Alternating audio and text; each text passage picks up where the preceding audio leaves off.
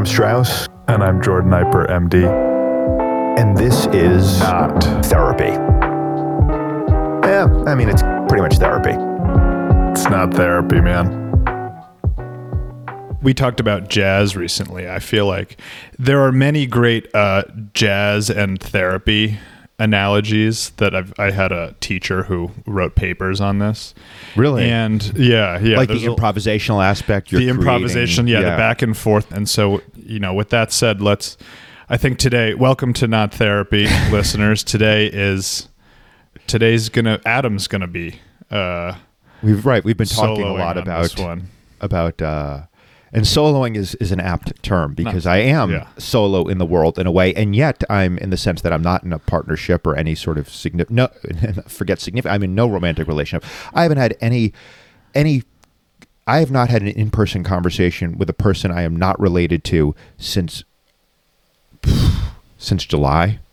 I left SF July 28th, and so in a sense, I'm more alone in the world than I typically am. But in another sense, I'm actually less alone because I have been living with my family, which constitutes my parents and also my sister, my brother-in-law, and my 3 nieces and nephews, ranging in age from 5 to 12. They live in a 2-family house together, which I'd always call, when I was in New York, I'd come back here at least once a month. In a very sort of, rigid way, the way I try to orchestrate my schedule, I'd come back, basically I'd buy a 30-day unlimited Metro card in New York. When it was up, I'd be like, all right, time to go back. And of course I'd come down here on a Sunday, and then I'd go back on a Friday so they don't miss the weekend for stand-up, because that's the prime stand-up time. But I was pretty religious about coming down here every 30 days or so, because there's just so much love here and so much connection. And I mean, I consider myself, we've talked about, for me, one of the great mysteries of my life, probably the greatest mystery, really, is why am I so lucky? And we can unpack that more, but I really do feel, just incredibly, unjustifiably, unwarrantedly lucky in so many ways. But the single biggest way, I would say, is my family. But it's very different having a very independent life in New York, for 30 days, and also going on the road and performing other places, and then dipping back for 4 or 5 days here every month or so, versus being here continuously for whatever it's been, 7.5, coming up on 8 months. And it's been, I think one reason I came here, initially I was going to be here just for 3 weeks. And then the Bay Area caught on fire. Heard about that. Or the surroundings caught on fire, and the smoke was, unprecedented. And then my relationship with Clara ended. And so those were two reasons to stay here. And then I became afraid, frankly, is what is my life going to be like in the Bay Area, absent that relationship with Clara, during a pandemic.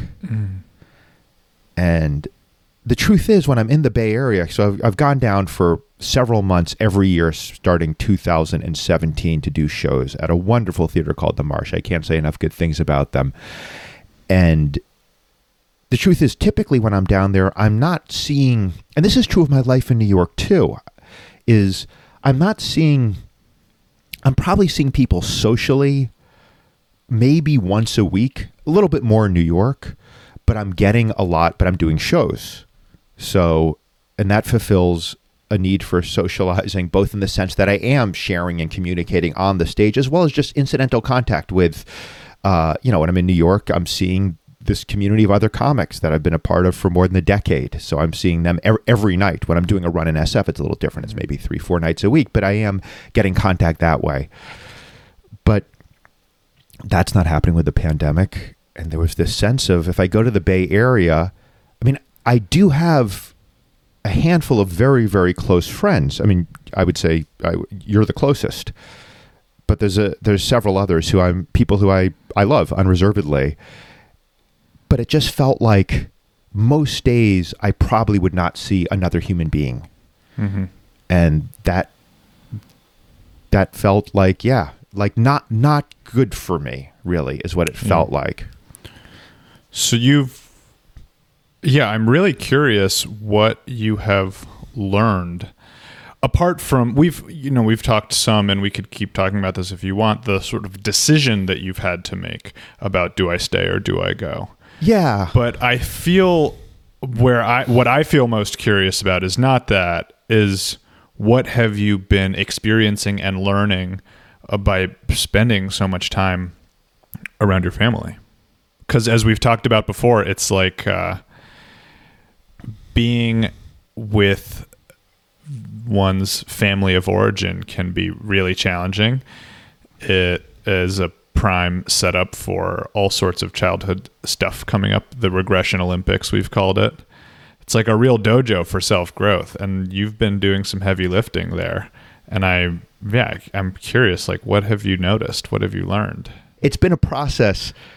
The reason that I've stayed, the last really significant psychedelic journey I had, and one of the last ones, full stop, and we've talked about this on a prior episode, was in July. Mm-hmm. And coming out of that trip, I got a clear, I don't like saying I got a clear message, because that implies a level of certainty about what's going on in the psychedelic experience, that we're getting intelligences outside of ourselves. But let's I like that, yeah. Yeah, how can I state it as neutrally as possible?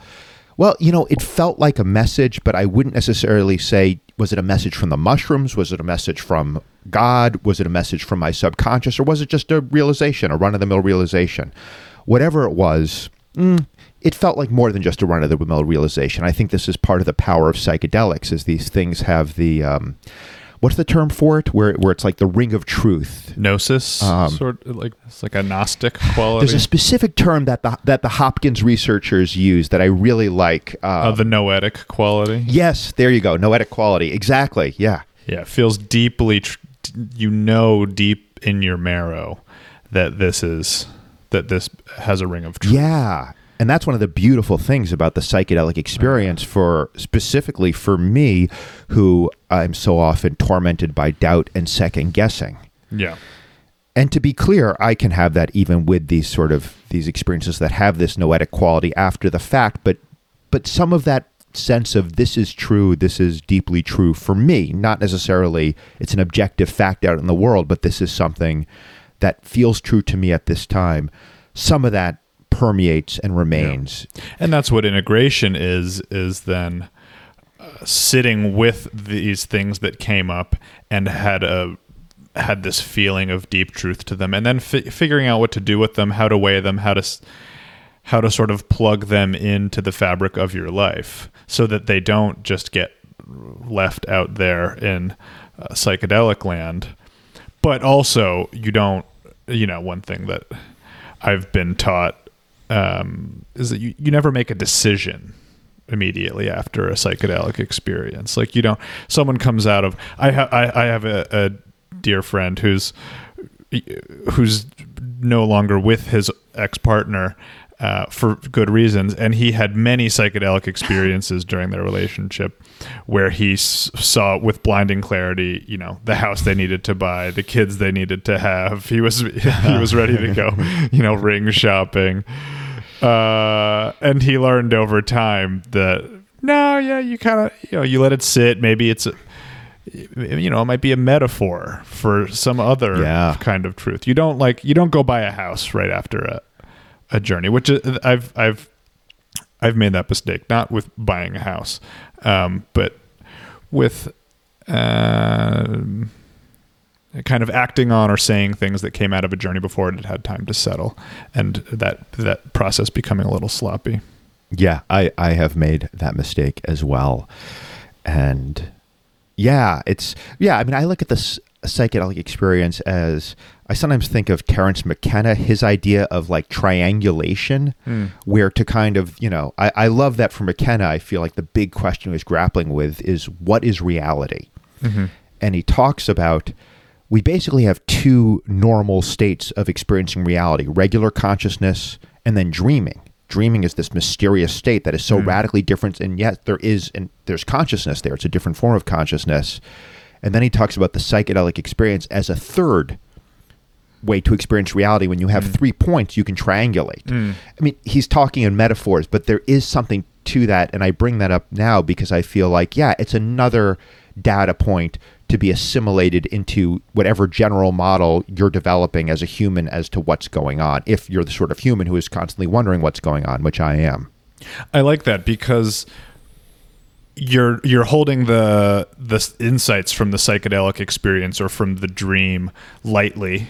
You're having a very light touch with that. Yeah. But you're also holding the experiences of your mind in regular waking consciousness lightly. And that's what the meditative traditions are all about. That's what we talk about so much on this podcast, is how to have your mind screaming something at you and to say, oh, interesting perspective. Like, thanks. Yeah. Thanks, mind. Thanks, ego. Like, I'll take that under advisement. But that's something that I've been sitting with a lot recently in this relationship as I unpeel layer after layer of the onion that is my avoidant attachment style. Yeah. I was just like, my fucking brain screams at me to run away at times. Yeah. Fortunately, other times it screams at me to like go on Zillow and start looking for a house to move into with my partner right now. So it's like, I'm like buffeted from both sides by these insane messages, but it's a practice of learning how to see what your mind is throwing at you and just kind of hold it all lightly. And yeah, I love that triangulation image of using all the data points to hopefully sort of navigate a helpful course through your life. Yeah. I mean, ultimately, there's no roadmap, and we're all making our own decisions moment by moment. I think one of those decisions is how do you integrate the psychedelic experience into your ordinary life and into the decisions you're making. But yeah, to bring it back to the more general... You tripped this summer. You got access to privileged information coming directly. Was it the fifth dimension or the sixth dimension? The fifth dimension, I kind of live there regularly. I've tripped enough by now. So we're talking seventh dimension. This was seventh, eighth, maybe dimension. Even. Yeah. Wow. Yeah. So listeners could only begin to imagine the kind of privileged level of spiritual elevation. No, but on this trip, the message, if I'm going to go with that, and I guess I am, that popped up very clearly for me. I mean, it was this beautiful, we did talk about it before, but I was not planning on a strong journey. And in fact, I took what for me is almost a trivially small dose of mushrooms. Mm-hmm. It was 2.5 grams, and I got blown out of the water, and I was in a space where there were other people around, and it was very quickly, it was like, okay, this can really spiral out of control, or I just have to keep surrendering moment to moment. If I try to control this is not going to go well. And it was ultimately, it felt like I was gifted. That's what it felt like, this really beautiful, loving experience. It felt like the universe was just showering me with love. And coming out of that, during that experience, one thing that came up very clearly is, dude, you're fine. Yes, you have OCD. You get trapped sometimes. It can be painful, but you're consistently gaining more and more freedom, slowly but surely. You have a clear direction in your life. You don't always follow that direction. By that I mean more the creative and professional things, but you know what you want to do. You are moving towards it slowly, but you are moving towards it. You've been given so much, and really it's about service now. That's got to be the number one priority. And then right on the heels of that was the sense of, oh, mom and dad, they need me right now. They need me. Early stage Alzheimer's. And, the changes are not, I would say they wouldn't be obvious to someone meeting him for the first time, but they're fairly obvious. I mean, if you know him well, and it's obviously challenging for my mother. I mean, diagnosed when he was still a practicing physician, right? So yes. Well, that was sort of what hastened his retirement. He's 74, so it's not like... Yeah. But a very high baseline. Yes, precisely. Yes.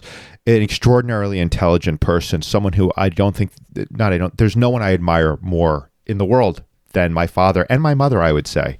I mean, just really remarkable people.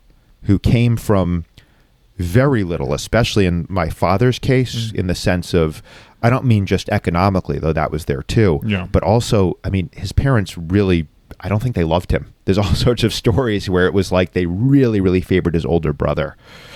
And somehow from that, he's built this family of, where people really, really love each other and really, really show up for each other and really, really enjoy each other's company. And I appreciate how rare that is.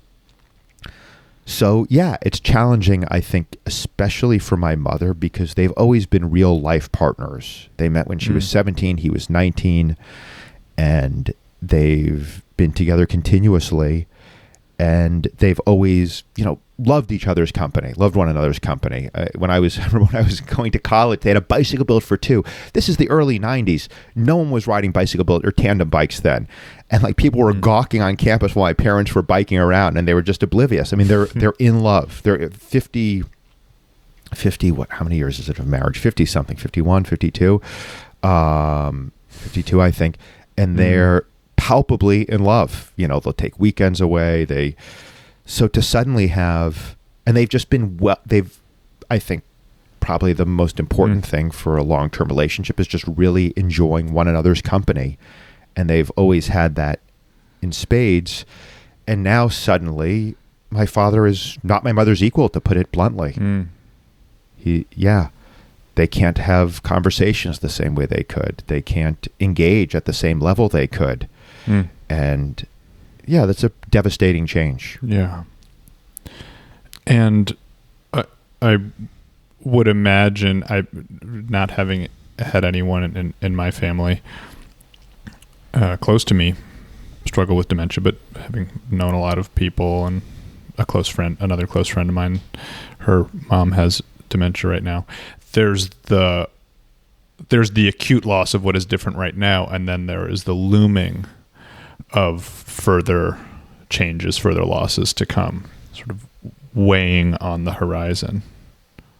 Yeah, and as you said that, I felt that's the little stab of anxiety, because honestly, I haven't even thought about that. That's just not, that hasn't been on the emotional radar for me. The fact that, it's not going to get better, and it's likely going to get worse. So the time frame is uncertain. Yeah. So maybe that's part of it. I don't know if it's just denial, but it's like, I don't know. I guess it probably will get worse, but real, I mean, just heavy stuff. I think I've said this to you before. When I am around my parents and I notice signs of decline, my parents are thankfully in good health, but they're a bit older. And, if I go for a walk with my dad and I notice that he's just more stooped and slower than he used to be, that is liable to send, I want to say my inner child, just, kind of reeling. That can really put me in an anxiety state. And I can only begin to imagine what it would be like for me to be seeing one of my parents in, a more noticeable state of physical or cognitive change. Yeah. And it's been let's talk a little bit about this. My hesitation is because I also want to talk more about present stuff, things that are happening right now. But I had,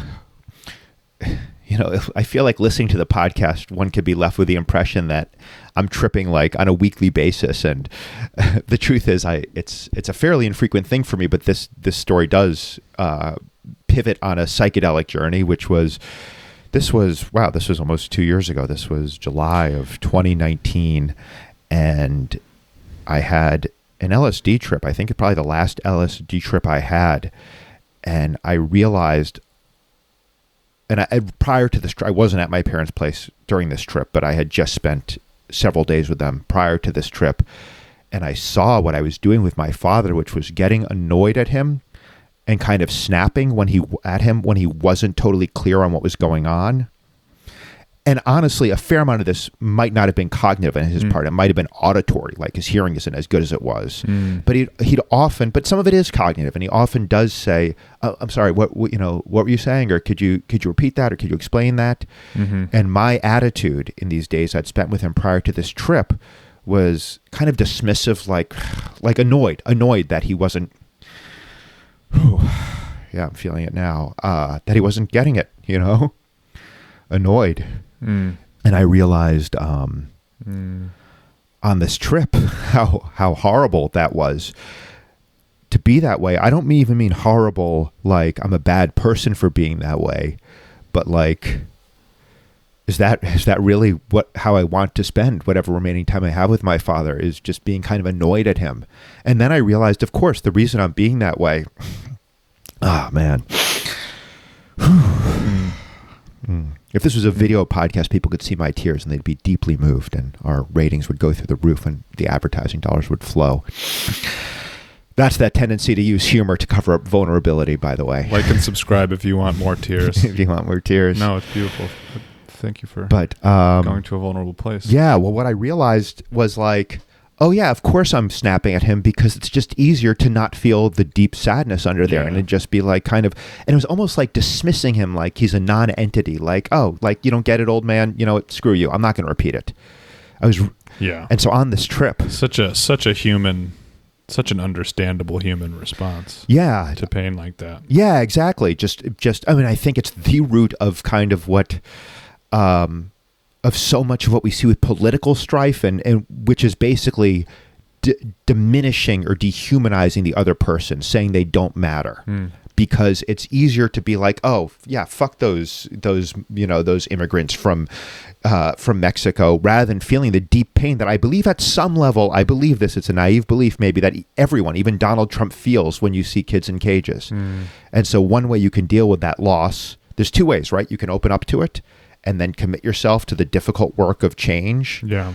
Or not, but just open up to it. It's not like I'm doing anything to make that situation better with immigration. Or you can, because I believe everyone wants to feel like they're a good, caring person, the other alternative, and a very seductive one, is to say it's those people's fault that they're that way. It's that person's fault that they're addicted to crack. It's that, and therefore I don't have to feel bad because fuck them. Yeah. And yeah, it reminds me of something I heard Pema Chodron say in a talk I was listening to recently, which is that like people might have the misconception that sort of enlightened, or for lack of a better word, really spiritually attained beings. You're talking about me, right? Live in live in their parents' attic. Was that the way you're going to finish your sentence? You don't do enough psychedelics anymore. Damn it, man! I'm dropping down to like level 3 enlightenment. Fuck. You're not tripping weekly anymore. But yeah, people have this misconception that it's a blissful existence, and I think in some ways it's a more settled existence. But the point Pema Chodron was making is that the more you attain spiritually, the more you are able to strip away that protection and open yourself up to the pain of the world. And this world, if you are open to it, is an absolutely searing place. Yeah. I mean, there is just suffering everywhere. And I feel, that's something that I am thinking about a lot in my regular life and also in my work. My struggle when I go into the psychiatric emergency room, where I spend a chunk of my time these days, is not, people will sometimes say to me like, oh my God, that must be so sad or so overwhelming. The struggle for me, and I think for a lot of people, is not to deal with the overwhelming sadness of it. It's to deal with the repression. It's to actually figure out how to let it in and feel it. Because it still gets in some way if I don't let it in and feel it and open myself to the sadness, but it comes out as, like this, some eczema on my arm will flare up and be itchy, or I'll just feel really stressed or I'll snap at my partner or something. The sadness will still get into me and affect me. And I won't be able to, cleanse it, let it move through me. The only way to do that is to open yourself to sadness, which you just taught us how to do. Yeah, well, we've talked about this before, where, emotions, I believe, are information-rich states. Yeah. And that if we try to shut them out, we're depriving ourselves of a gift. Yeah. Of a gift.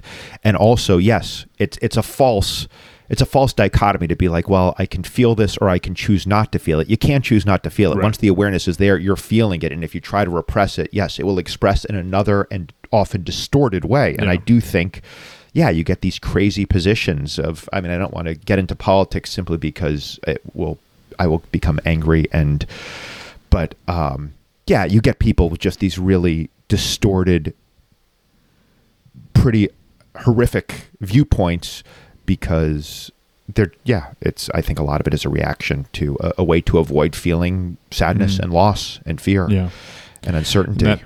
That information-rich nature of pain ties into something we've talked about a number of times, which is the use of conventional medications, namely SSRIs in your case, which prevented you for years from being able to be in touch with pain and sadness in your body, and therefore you were prevented, is my understanding of your experience, and this is something I have certainly heard from a lot of other people, you were prevented from mining that rich source of information so that you could navigate your way to the places in you that needed to be healed. And I think that's a really under-discussed side effect of psychiatric medications. Yeah, I feel like I might not have developed OCD were I not on SSRIs, because I was on SSRIs prior to that already for just anxiety. I was diagnosed with depression. I did not know that. Yeah, I was on SSRIs. I had been on SSRIs for I was put on SSRIs when I was 18. Oh. And I was diagnosed with OCD when I was 29. I didn't realize that. And it was in response. Yeah. Yeah, I probably haven't made that. That feels significant. Yeah.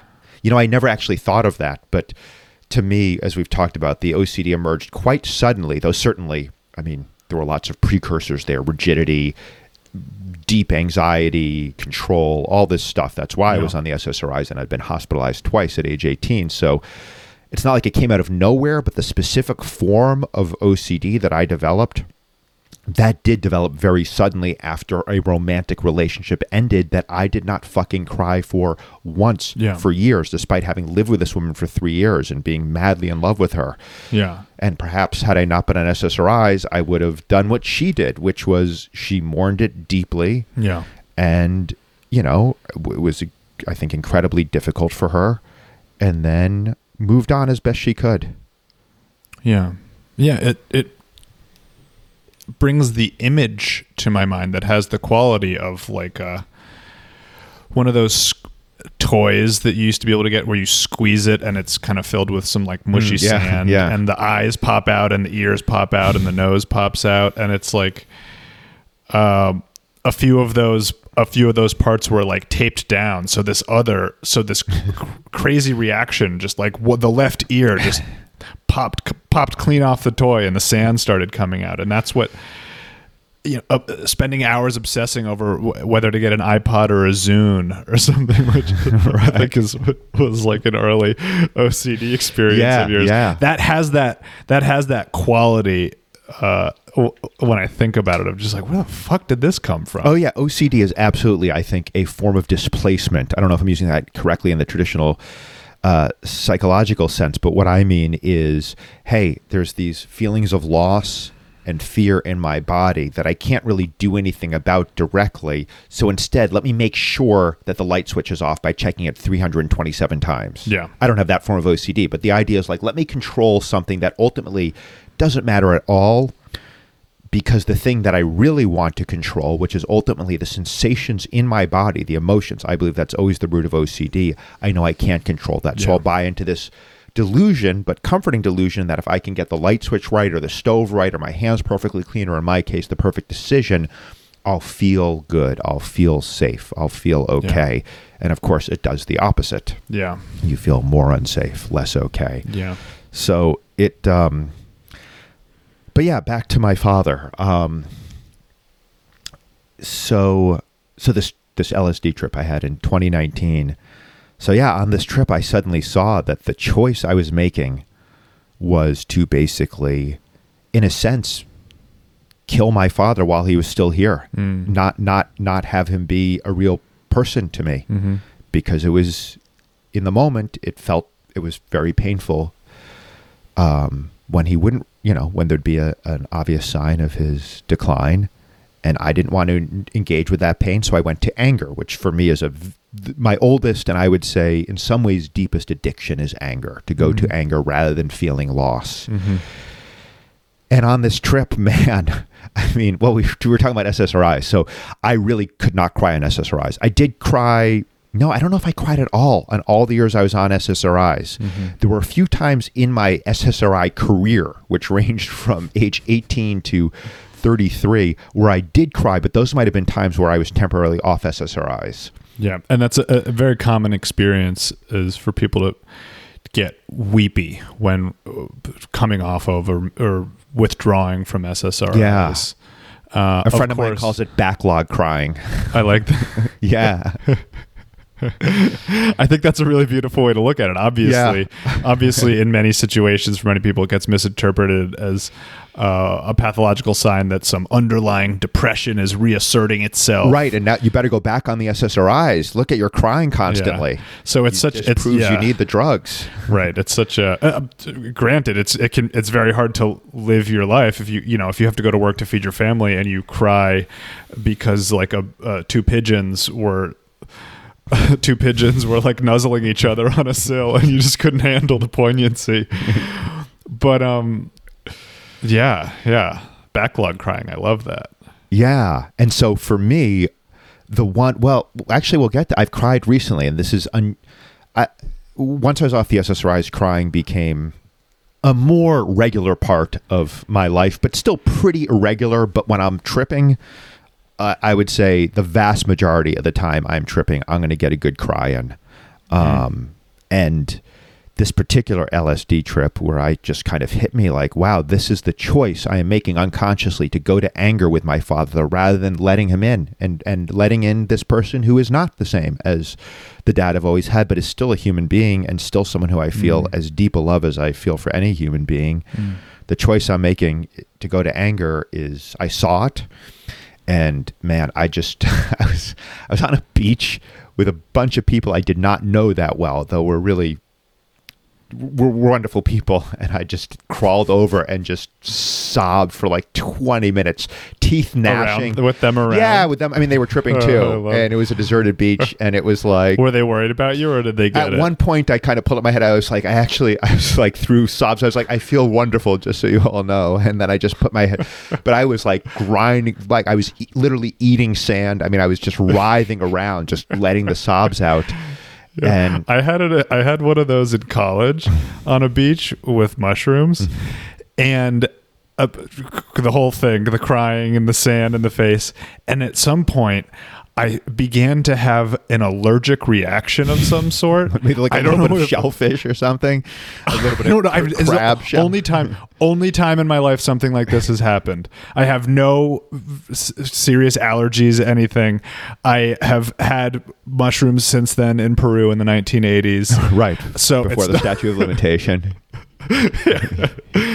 You meditated. Yep. But I had my face. So I like, you're crying and tripping on the beach as a college senior. People are not necessarily going to get it anyway. But then I stood up at some point and my face looked like Mickey Rourke from The Wrestler. I had like huge lips and huge eyes, and eventually I took someone had the sense to give me some Benadryl, and it went down. But it was quite shocking. So anyway, back to your cathartic, hopefully non-eruptive beach psychedelic crying. There was no allergic reactions. So yeah, I'm writhing around, just sobbing. And I was like, God, well, I mean, it was one of these times where I was just so grateful for psychedelics, because I could imagine myself going through the remainder of my time with my father. I mean, I don't know. I'd like to think it would have dawned on me what I was doing and the choice I was making. I mean, this is one of, I think, the beautiful things about psychedelics is they show us, or I'll make it personal, they show me often the very obvious choices that I'm making that I have either refused to see or just haven't seen. And then once you see that, it's like, oh, is that the choice I want to make? Hell no. Yeah. No, I want to be with my father, and I want to feel the sadness when he forgets something, and I want to be loving towards him. And as a result of that trip, it was nice. I I cut my trip short, not my not my LSD trip. That ran its course. But that product is not approved. right. But I went back to my parents. I was supposed to be going back to New York, and instead I went back to my parents and had a few days with them, and was able to fairly effortlessly make this choice to just kind of open up and be with my dad as he was. And beautiful. So what's been coming up recently with them? Yeah. So, I'm just going to pee quickly and then we'll launch into this. We can run an advertisement here. For Flomax. Full bladder, try. All right. I am back after a successful micturition. I think is that the medical term for urinating? It is. Nice. All right. Nice lingo. Yeah. So I had this. So on this more recent mushroom trip, I did have this sense that your parents need you. Having said that, it wasn't like go back and live with them. It was like go back for a few weeks. Yeah. And I did go back for those weeks. And then, as discussed, I wound up staying. And yeah, it's been part of the reason I've stayed is, so initially there was this fear of just being really lonely if I'm alone in the Bay Area, but it's, in a way, I see more and more that love is love, meaning that the love that I got to explore and practice with Clara, I am also able to, it feels like in some ways this is an extension of that or a continued growth for that, meaning that in order to grow, maybe I don't need love. Maybe that's not the only way, but being in close community with people I love feels pretty vital. And so much of what I learned from the relationship with Clara in terms of how do I want to show up to this relationship applies to my parents. And so it's really been a vehicle, I would say, for growth and opening and yeah, it feels like at times pretty profound transformation. And what happened was early on, and you and I talked about this, though I don't think we did a podcast about it, I was feeling a lot of, a little bit of history with the parents. I had an incredibly contentious relationship with them growing up, specifically my mother. We would get into massive, massive fights almost every day from the earliest age I remember. And these fights would often result in her crying. She just couldn't control me. And these were about nothing. These fights where she would tell me to pick up my toys or don't read, at the dinner table. Things that were, most people would say, yeah, it's totally appropriate for a parent to make those demands. But for some reason, I would get furious. I would get violently angry and smash my toys and punch her. 5 years old, I couldn't hurt her, but I would just fly into these rages. And she would try to respond as best she could. But what do you do with a kid who's, I don't want to get too much. I can see your eyes brighten like, oh, this is good Momtown stuff. I would love to explore the history more on another episode. But suffice to say for now, it was a very, I look at it as, and maybe there's probably a lot to this, the way I look at it that we could unpack, but I ultimately look at it as in some way, like she was fine and I was wrong isn't quite the right word, but I don't know what she could have done better as a mother. I really don't. I feel like I just came out of the womb with this real intensity and this, real sensitivity and was triggered easily. And there probably is more to that. I mean, clearly there was a dynamic at play that I think caused things to escalate. And maybe another parent could have found a way to put the brakes on it. Or maybe it's letting me just scream and punch the walls of my room alone. Or maybe it's setting firmer boundaries. Or I don't know. But I know for her, she was not... I don't think she was able to effectively control me, and I wasn't able to control myself. And the aftermath of these fights was always profound shame because I made my mother cry, and I knew she was a good mom, and I knew she loved me, and I knew even at 5 or 6 years old, like she's not wrong to tell me to pick up my toys. And yet I just couldn't control this welling up of this rage in me. I mean, and I would make bargains with myself. And I remember from an early age, I'd be like, all right, tomorrow when she tells you to pick up the toys, just do it. Just do it. It'll take you 2 minutes. You'll feel better afterwards. But this rage would overtake me. And a question that, and so they brought me to psychiatrists and psychologists from a very early age. And the obvious question was, why was I so angry? And I didn't know. And I still don't know. And I've thought at times like, well, maybe there was some trauma. Maybe there was some violation, either by my parents or just something that they weren't able to prevent. A babysitter did something inappropriate or some, and I think part of that is being hospitalized. When I was in a mental hospital in this group therapy and people share their stories, almost everyone had a story of early horrific trauma, often sexual, often at the hands of family members or caretakers like babysitters. And so I was like, well, maybe this is the answer. And I even asked my mother once, I was like, did anything happen when I was young? And she seemed surprised by the question, but not offended or, not like she was trying to conceal something. And she was like, no, not that I know of. I mean, yeah, you had babysitters, but so, and then when I got into psychedelics, I often would have trips where I'd feel like, there's something terrible in my past that I don't want to see. And it's going to come up on this trip and I can't see it right now. And I'm going to hold on and it would get really scary. And then when I finally was like, all right, fuck it. Just show me mushroom, show me cactus, show me LSD, whatever it is I've been avoiding, show it to me. And it would be like, oh, there's nothing there. I'm terrified that there's a monster under my bed, but there's no monster. So anyway, I feel like I've dangled some really juicy red meat in front of you. And I mean, maybe we can go into this and we can talk more about what's happening now on another episode. Yeah. I'm open to that. I didn't know. I want to honor that there was something else you wanted to get into in our time. There is, but this also feels like I'm open to going with this. The hunt for the hidden trauma, I think, is a really interesting concept. And I think that it's easy to look for a cause of, some sort of emotional suffering in something having happened to you. Yes. But there's this famous quote by the psychoanalyst Donald Winnicott from a paper, I think it was from his paper called The Fear of Breakdown, where he talks about the other very important type of trauma is when, quote, nothing happening when something might profitably have happened. So, meaning the type of trauma where something was missing. Yeah. It's nothing was done to you. You weren't abused or struck or molested, but perhaps something you needed was not there.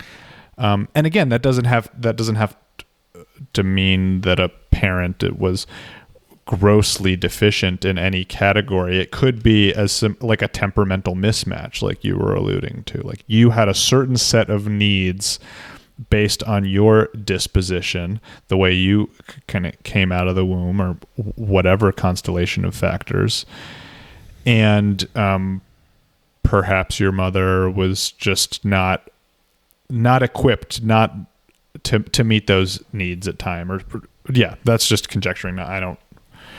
We still haven't gotten into that all that much. Yeah, and I will say it felt like I had a very rich upbringing. I mean, this is something that we were talked at the beginning of the episode. My deep question is, or not deep, but one of my most enduring questions is, why am I so lucky? And one way I'm lucky is I didn't realize until relatively recently that not everyone has this. There was never a moment in my life where I doubted I was loved by my parents. Yeah. Even in the most screaming, smashing fight with my mom, there was never a moment that I doubted that my mother and my father loved me, really unconditionally.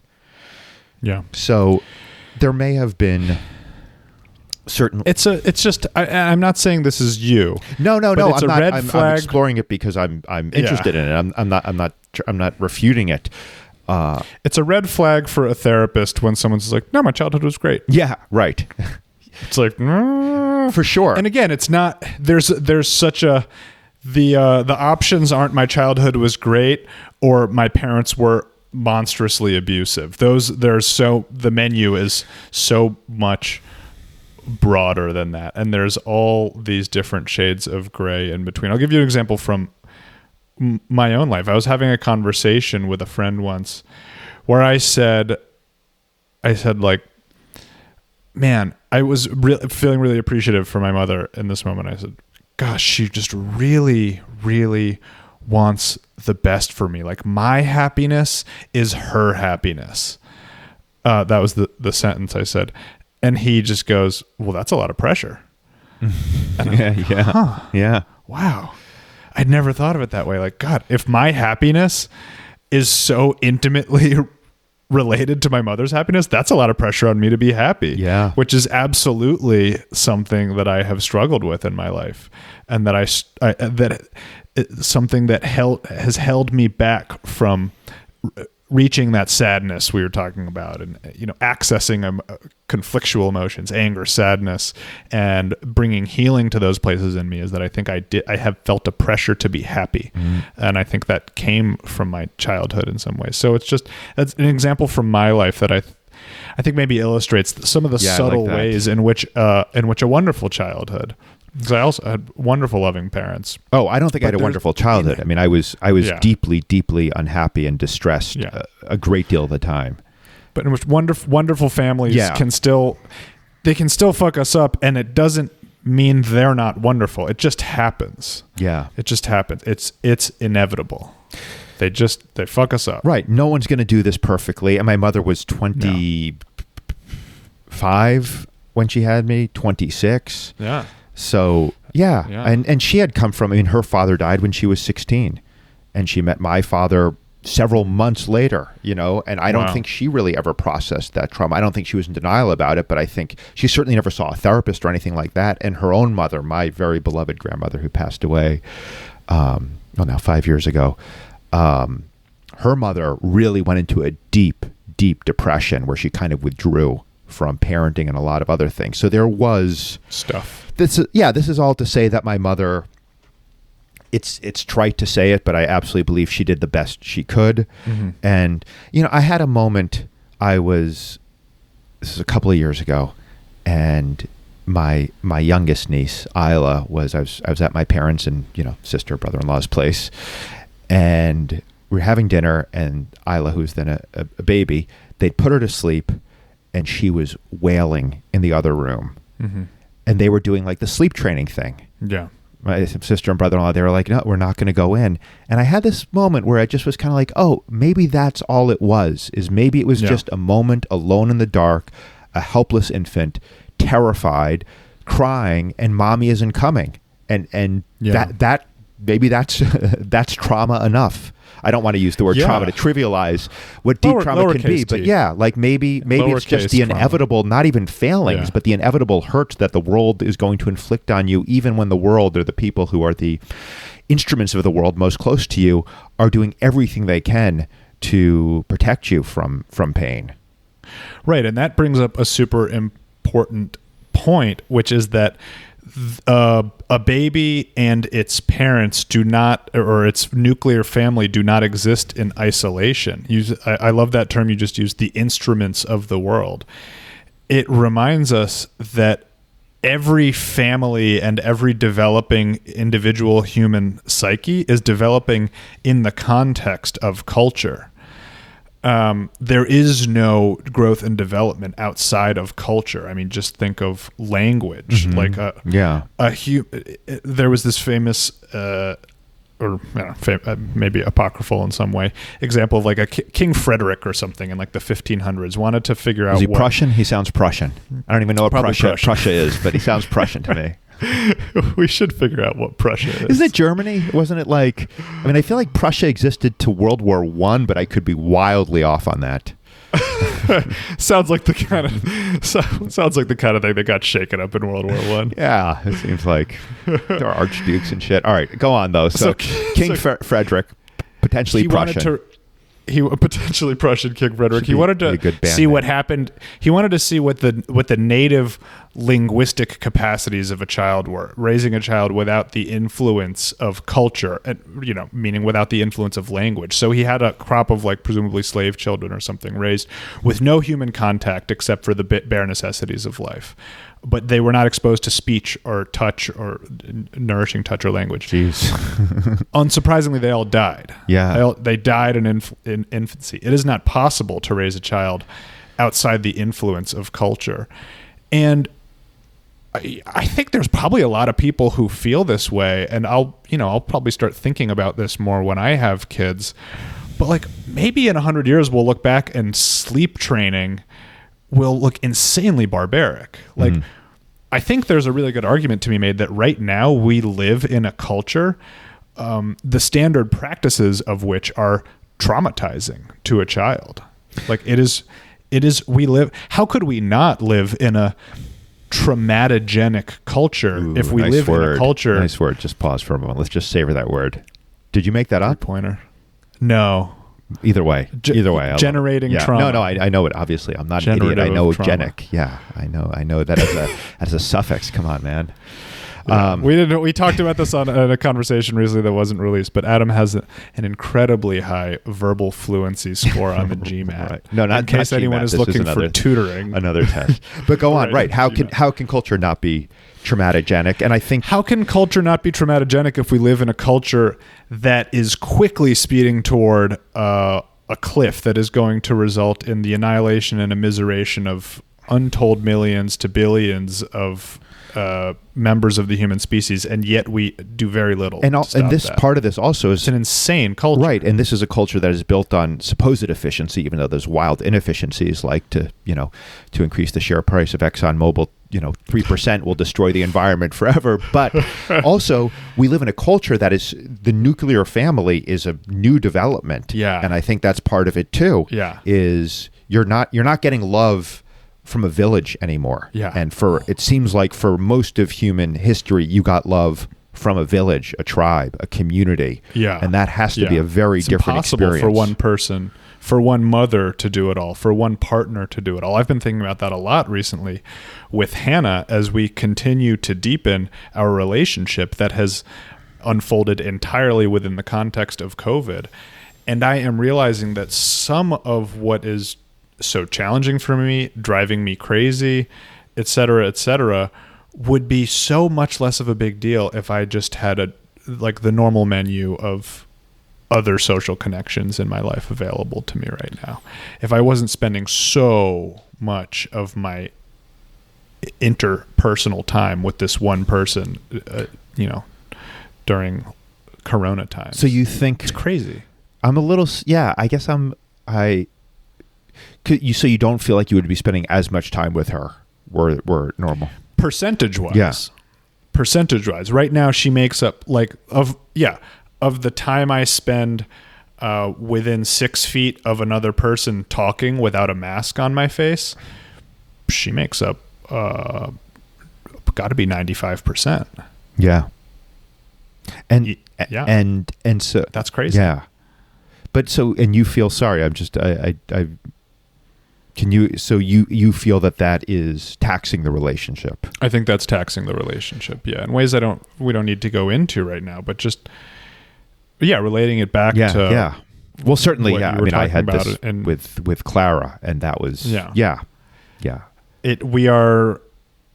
We're designed to live in community with other people, and so just the fact that and we don't. I mean, that's an incredibly rare thing. People talk about community Yeah. all the time, especially in the Bay Area, New York. It's just my dance tribe, but it's not community in the sense of.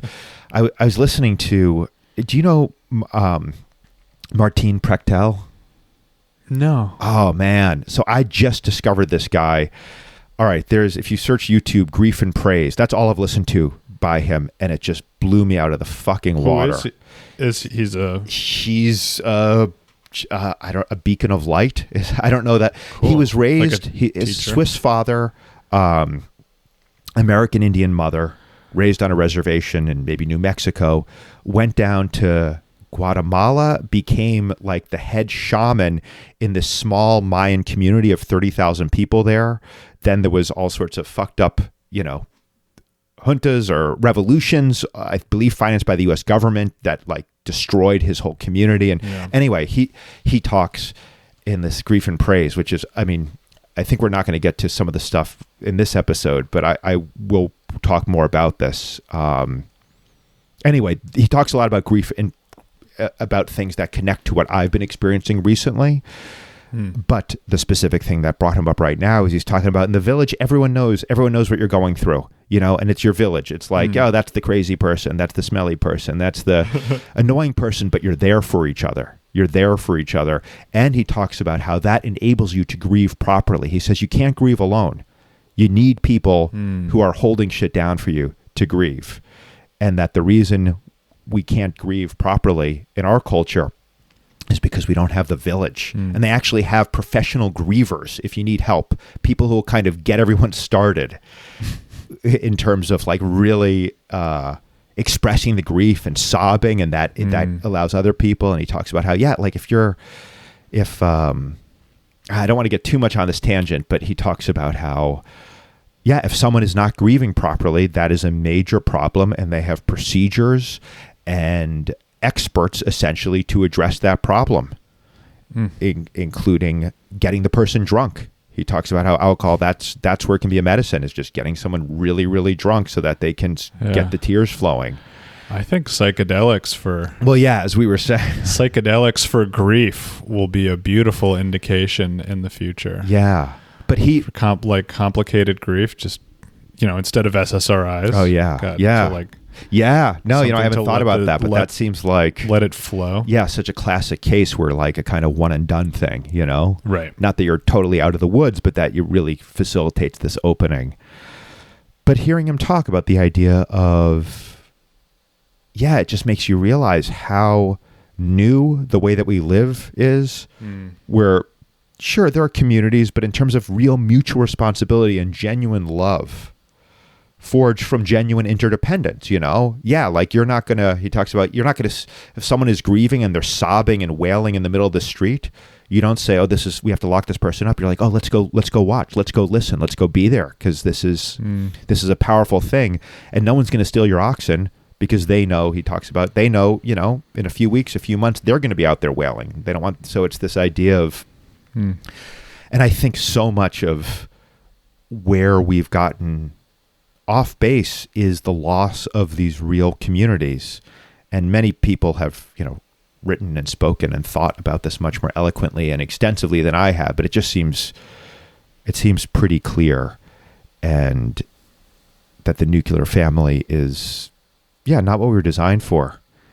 And so that's all to say, bringing it back to my history, that, my mother was a 26-year-old stay-at-home mom while my dad was at the hospital, working, dealing with this very, very, very, very intense kid. Yeah. And so that was our relationship, for all the never doubting the love, was just very fraught. And I felt terrible guilt and shame over, I believed, and I actually still do believe, that I was the major source of suffering for my parents during my growing up was me. And that sounds like a damning self-judgment, but I also think I gave them a lot of joy too, because let me be clear, it wasn't, for me, there's always been very, very, perhaps unusually intense joy in just basic experiences, looking at a sunset, looking at a tree, being with family when I'm feeling good. But I do think, it was a problem. What was the problem the family was confronting? The problem was that Adam was just out of control a lot of the time. But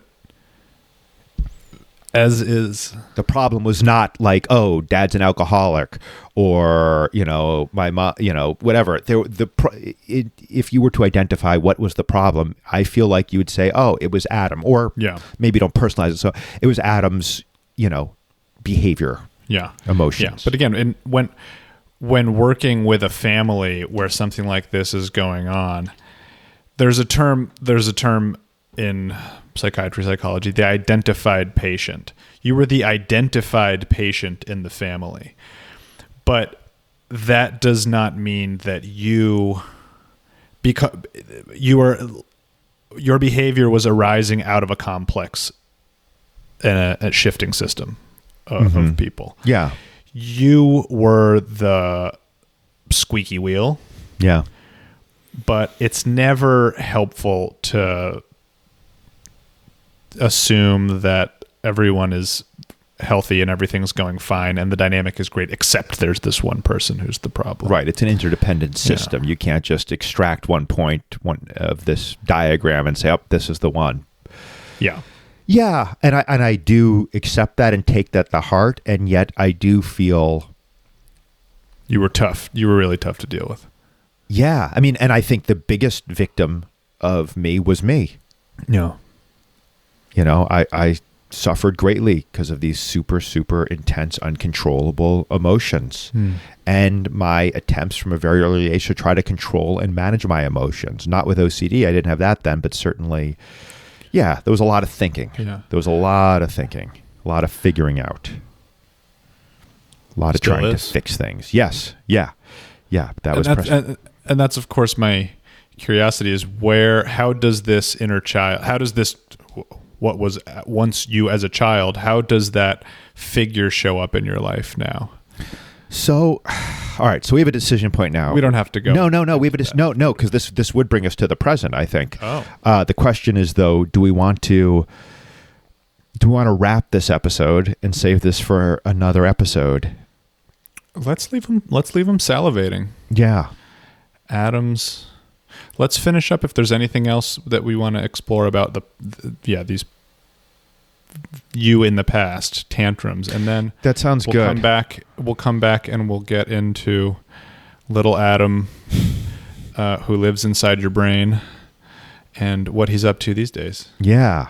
Yeah. So, right. This is all context for, what I would say, again, feels like a really big shift and transformation I've been undergoing that is in some ways the best thing in my life. It's something that I am eager to see what happens when I bring this out into the world, because I do feel like there's been a lot gestating and changing as a result of how I've chosen, an emphasis on chosen, to show up to my relationship with my parents to a degree that I never have before. That's the teaser for next episode, by the way. Beautiful. But yeah, in terms of other past stuff, well, actually, I'll bring it a little bit more up to the present. So when I went away to college, the relationship shifted pretty significantly. When I wasn't, which I think is probably not unusual. When I wasn't living at home. What was it like in adolescence? What was it like middle school, high school? Bad. I mean, this was a continuous. My earliest memory is of a huge fight with my mom. And my father typically was typically absent. Literally, he was often at work. But then sometimes he would get home from work and he'd be really furious. And this was one of those times where he actually, I think this is my earliest memory, he took a toy of mine and almost methodically broke it apart, which is so unlike him. He's a very gentle person because he was just so upset, because I have many memories of my father saying, "You've made your mother cry." And that was the most devastating thing for me to hear, the guilt and shame I would feel when I heard that, because I knew I was a bad kid growing up. I didn't, like, it was just an unquestioned thing that there was something very wrong with me, and bad, I think, is the word I conceived, I used in my inner monologue as a child, that, like, I didn't think I was a bad, I knew I was a gentle, sensitive, loving kid, but there was something very, very wrong that I would make my mother cry on an almost daily basis. Yeah. And I have wondered, so the first sort of manifestation of something that would be considered OCD spectrum for me was body dysmorphic disorder, which emerged, I believe, around 11 or so. We talked about this in the early episodes. And it's kind of maybe a little too pat metaphorically, but I've sometimes wondered, was it like this badness I felt, that it kind of manifest in a sense of, oh, I'm externally wrong, I'm externally ugly. Yeah. This ugliness within.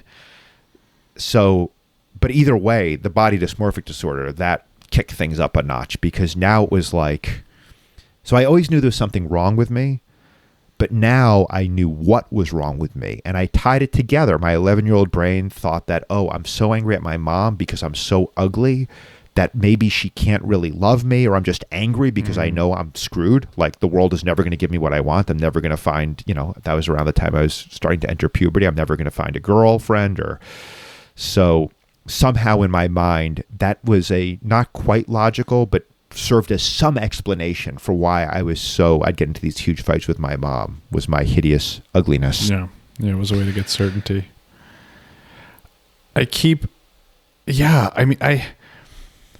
My impulse is just to keep going back to this 5-year-old you who thought he was bad, and this this language from your father, you made your mother cry.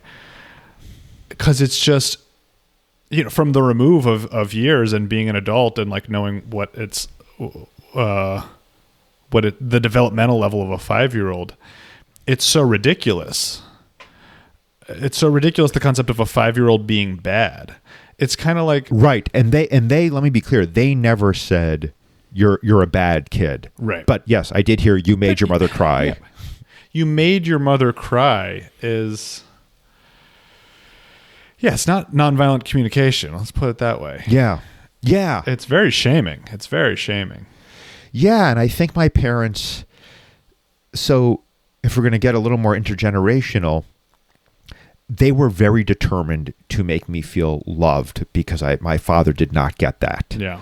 And we've talked, in later years, more recently, about the challenge where they want to set boundaries, trying to walk this line with, you're a good kid and we love you, but what you're doing is not good. It is not okay. Yeah. Smashing, your dinner plate down because mom tells you to put away your book is not okay. Yeah. And, that's, I keep coming back to, like, I'm not saying they did a perfect job, but I don't know what they could have done. Yeah.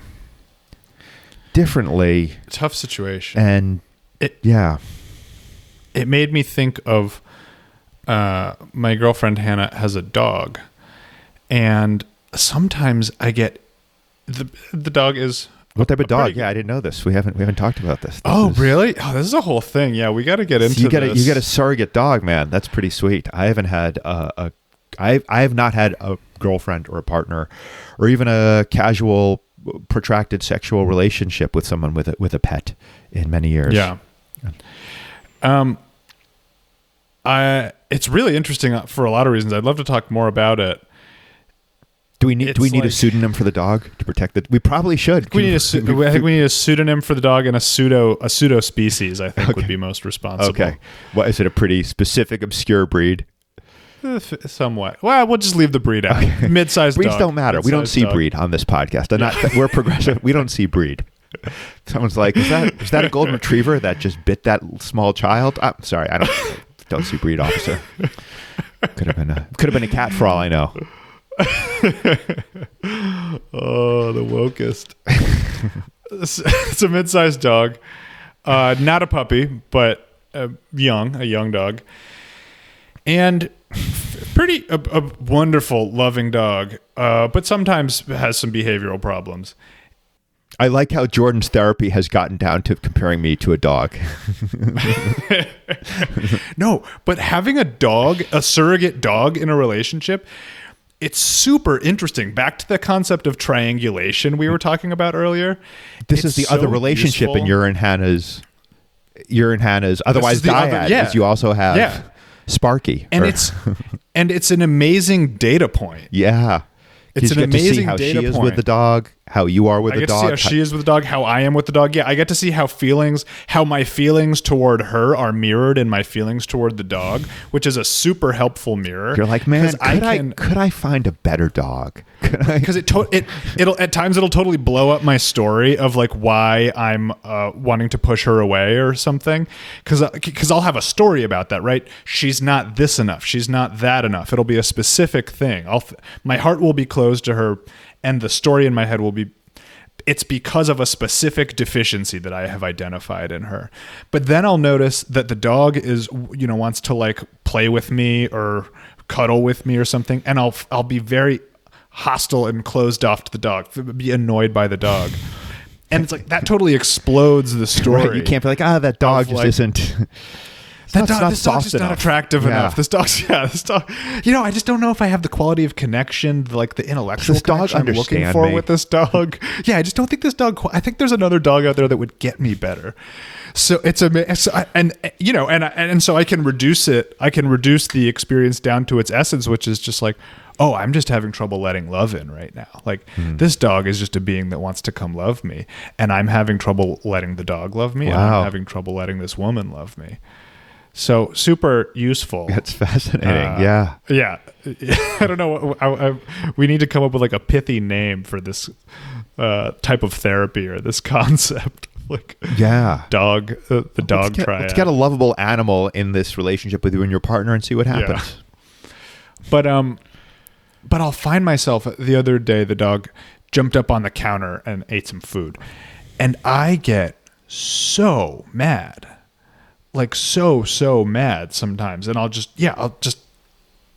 You're afraid the dog is going to put on weight and you'll be less attracted to him. Exactly. It's actually this dog likes carrots. It's kind of insane. It was a carrot. This dog. I've never heard of it. My doggy, Henry, the oldest pug in history. He died when he was 16, and but he liked baby carrots. Yeah. I didn't know. Yeah. But so I wasn't worried about the weight gain. I was just worried about the behavior. Yeah. And the impulse to, hit the dog or say something mean or shame the dog or whatever, all these nasty impulses come up, and I'll catch myself, and it's just like, this is a fucking dog, like just doing dog things. You can't. I feel that way when that same feeling comes up when we think about your behavioral problems when you were a little kid. Like, so much. Again, I'm not a parent. So much sympathy for what your parents had to deal with, because that sounds super hard, and they are obviously well-meaning people who are trying to do right. But identifying you as deficient in some way, this shaming language, again, not to put anything on your dad, but the language of you made your mother cry, that the anger behind that, I get it. I feel that toward this dog all the time. But at some point, you got to catch yourself and step back and be like, this is just an organism trying to figure out how to thrive and adapt in a complex system with like many different inputs and historical precedents leading to this moment of aberrant behavior. Like, well, how did this happen? Like, got to take a systems level approach to understanding how that happened, and not just say you made your mother cry. So it seems like you're proceeding on the idea that is wasn't a good thing to say, but I'm not sure I accept that, because I feel like, or let's broaden it. I think shame can be useful. Yeah. I think shame can be, and we've joked in the past about how doing shame therapy, getting people to feel more shame. Yeah. But in seriousness, I feel like, on the face of it, if I just kind of think about it in the moment right now, it feels to me like, my father, absolutely, he was trying to make me feel guilty about what I did. Yeah. And I think he was doing it yes, he was angry and he was reacting emotionally, but I think there was also a calculation there that, well, I want him to feel bad about what he's doing so he doesn't do it. Yeah. And I don't necessarily think that that's not a legitimate approach. I think shame is right. To me, it seems like shame and guilt can be effective disciplinary and behavioral modification tools if used judiciously. Yeah.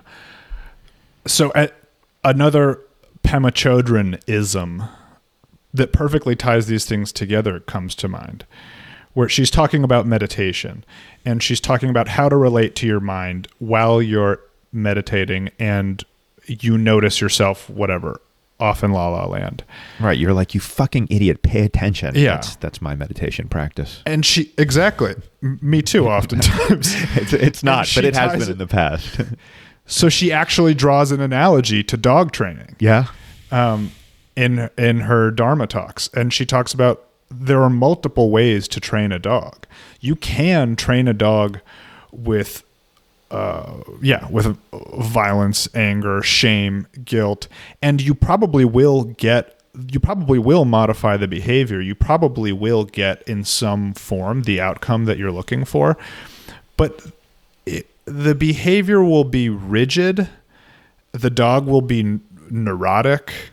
The dog will be inflexible. I mean, it'll do the thing. It'll stop jumping up on the counter and eating the carrot because it remembers that something terrible happened last time it did that. But it won't lead to like flexible and adaptive behavior change where the dog also knows how to behave better in a different and similar situation or something like that. Or you can train a dog with love, she says, and it will be confident, happy, flexible, less neurotic, and still eventually you will get the specific behavior change you were looking for. And so I don't disagree with you. I don't think Pema would disagree with you that shame and guilt on a child are potentially viable ways to change a problematic behavior. And but I don't think they're ultimately the most in service of building a flexible, like resilient, confident, happy child. Exhibit A over here. Referring to myself. Sorry, go on. But maybe there is, maybe, I don't know, but maybe the role of shame and guilt in society are important in some way. But I think on the level of the individual psyche, that's what I think. Yeah. I don't know. Well, I mean, but is society is just a collection of individual psyches. Yeah. I don't think you can say this is effective at. Ultimately, I do feel like the shame came from myself. Like I was a very highly aware child, and I was very aware of the distress I was causing my mother, and I felt. So it wasn't like this was. That's what you learn in Jewish Parenting School 101 is how to generate that guilt that keeps on giving, that comes from within the child. Self-generating.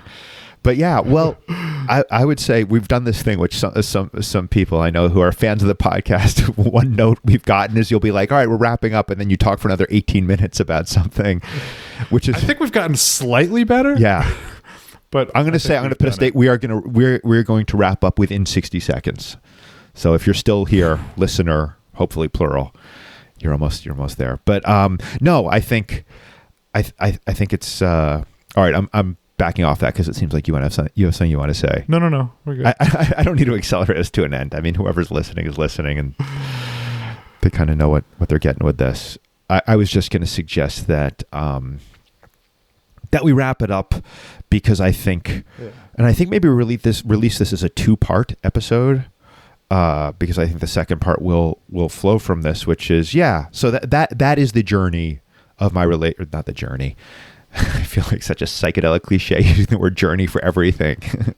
How was your Uber ride to the party, Adam? The journey was really I saw a lot about myself and power dynamics with people of different ethnicities. No, it has been a journey, my relationship with my parents, as I imagine most people's are, where there's been a lot of evolution. But the first big shift happened after. So it was extremely fraught and contentious throughout high school. And then when I went away to college, it got significantly better when I was not living with them anymore. And I'd say it was a significant enough shift that I would have said, at that point, like, I have a good relationship with my parents. I started to be able to just enjoy them as friends. And why don't, at least, I think I can leave my history at that point for today. Cool. I look forward to hearing more. Yeah.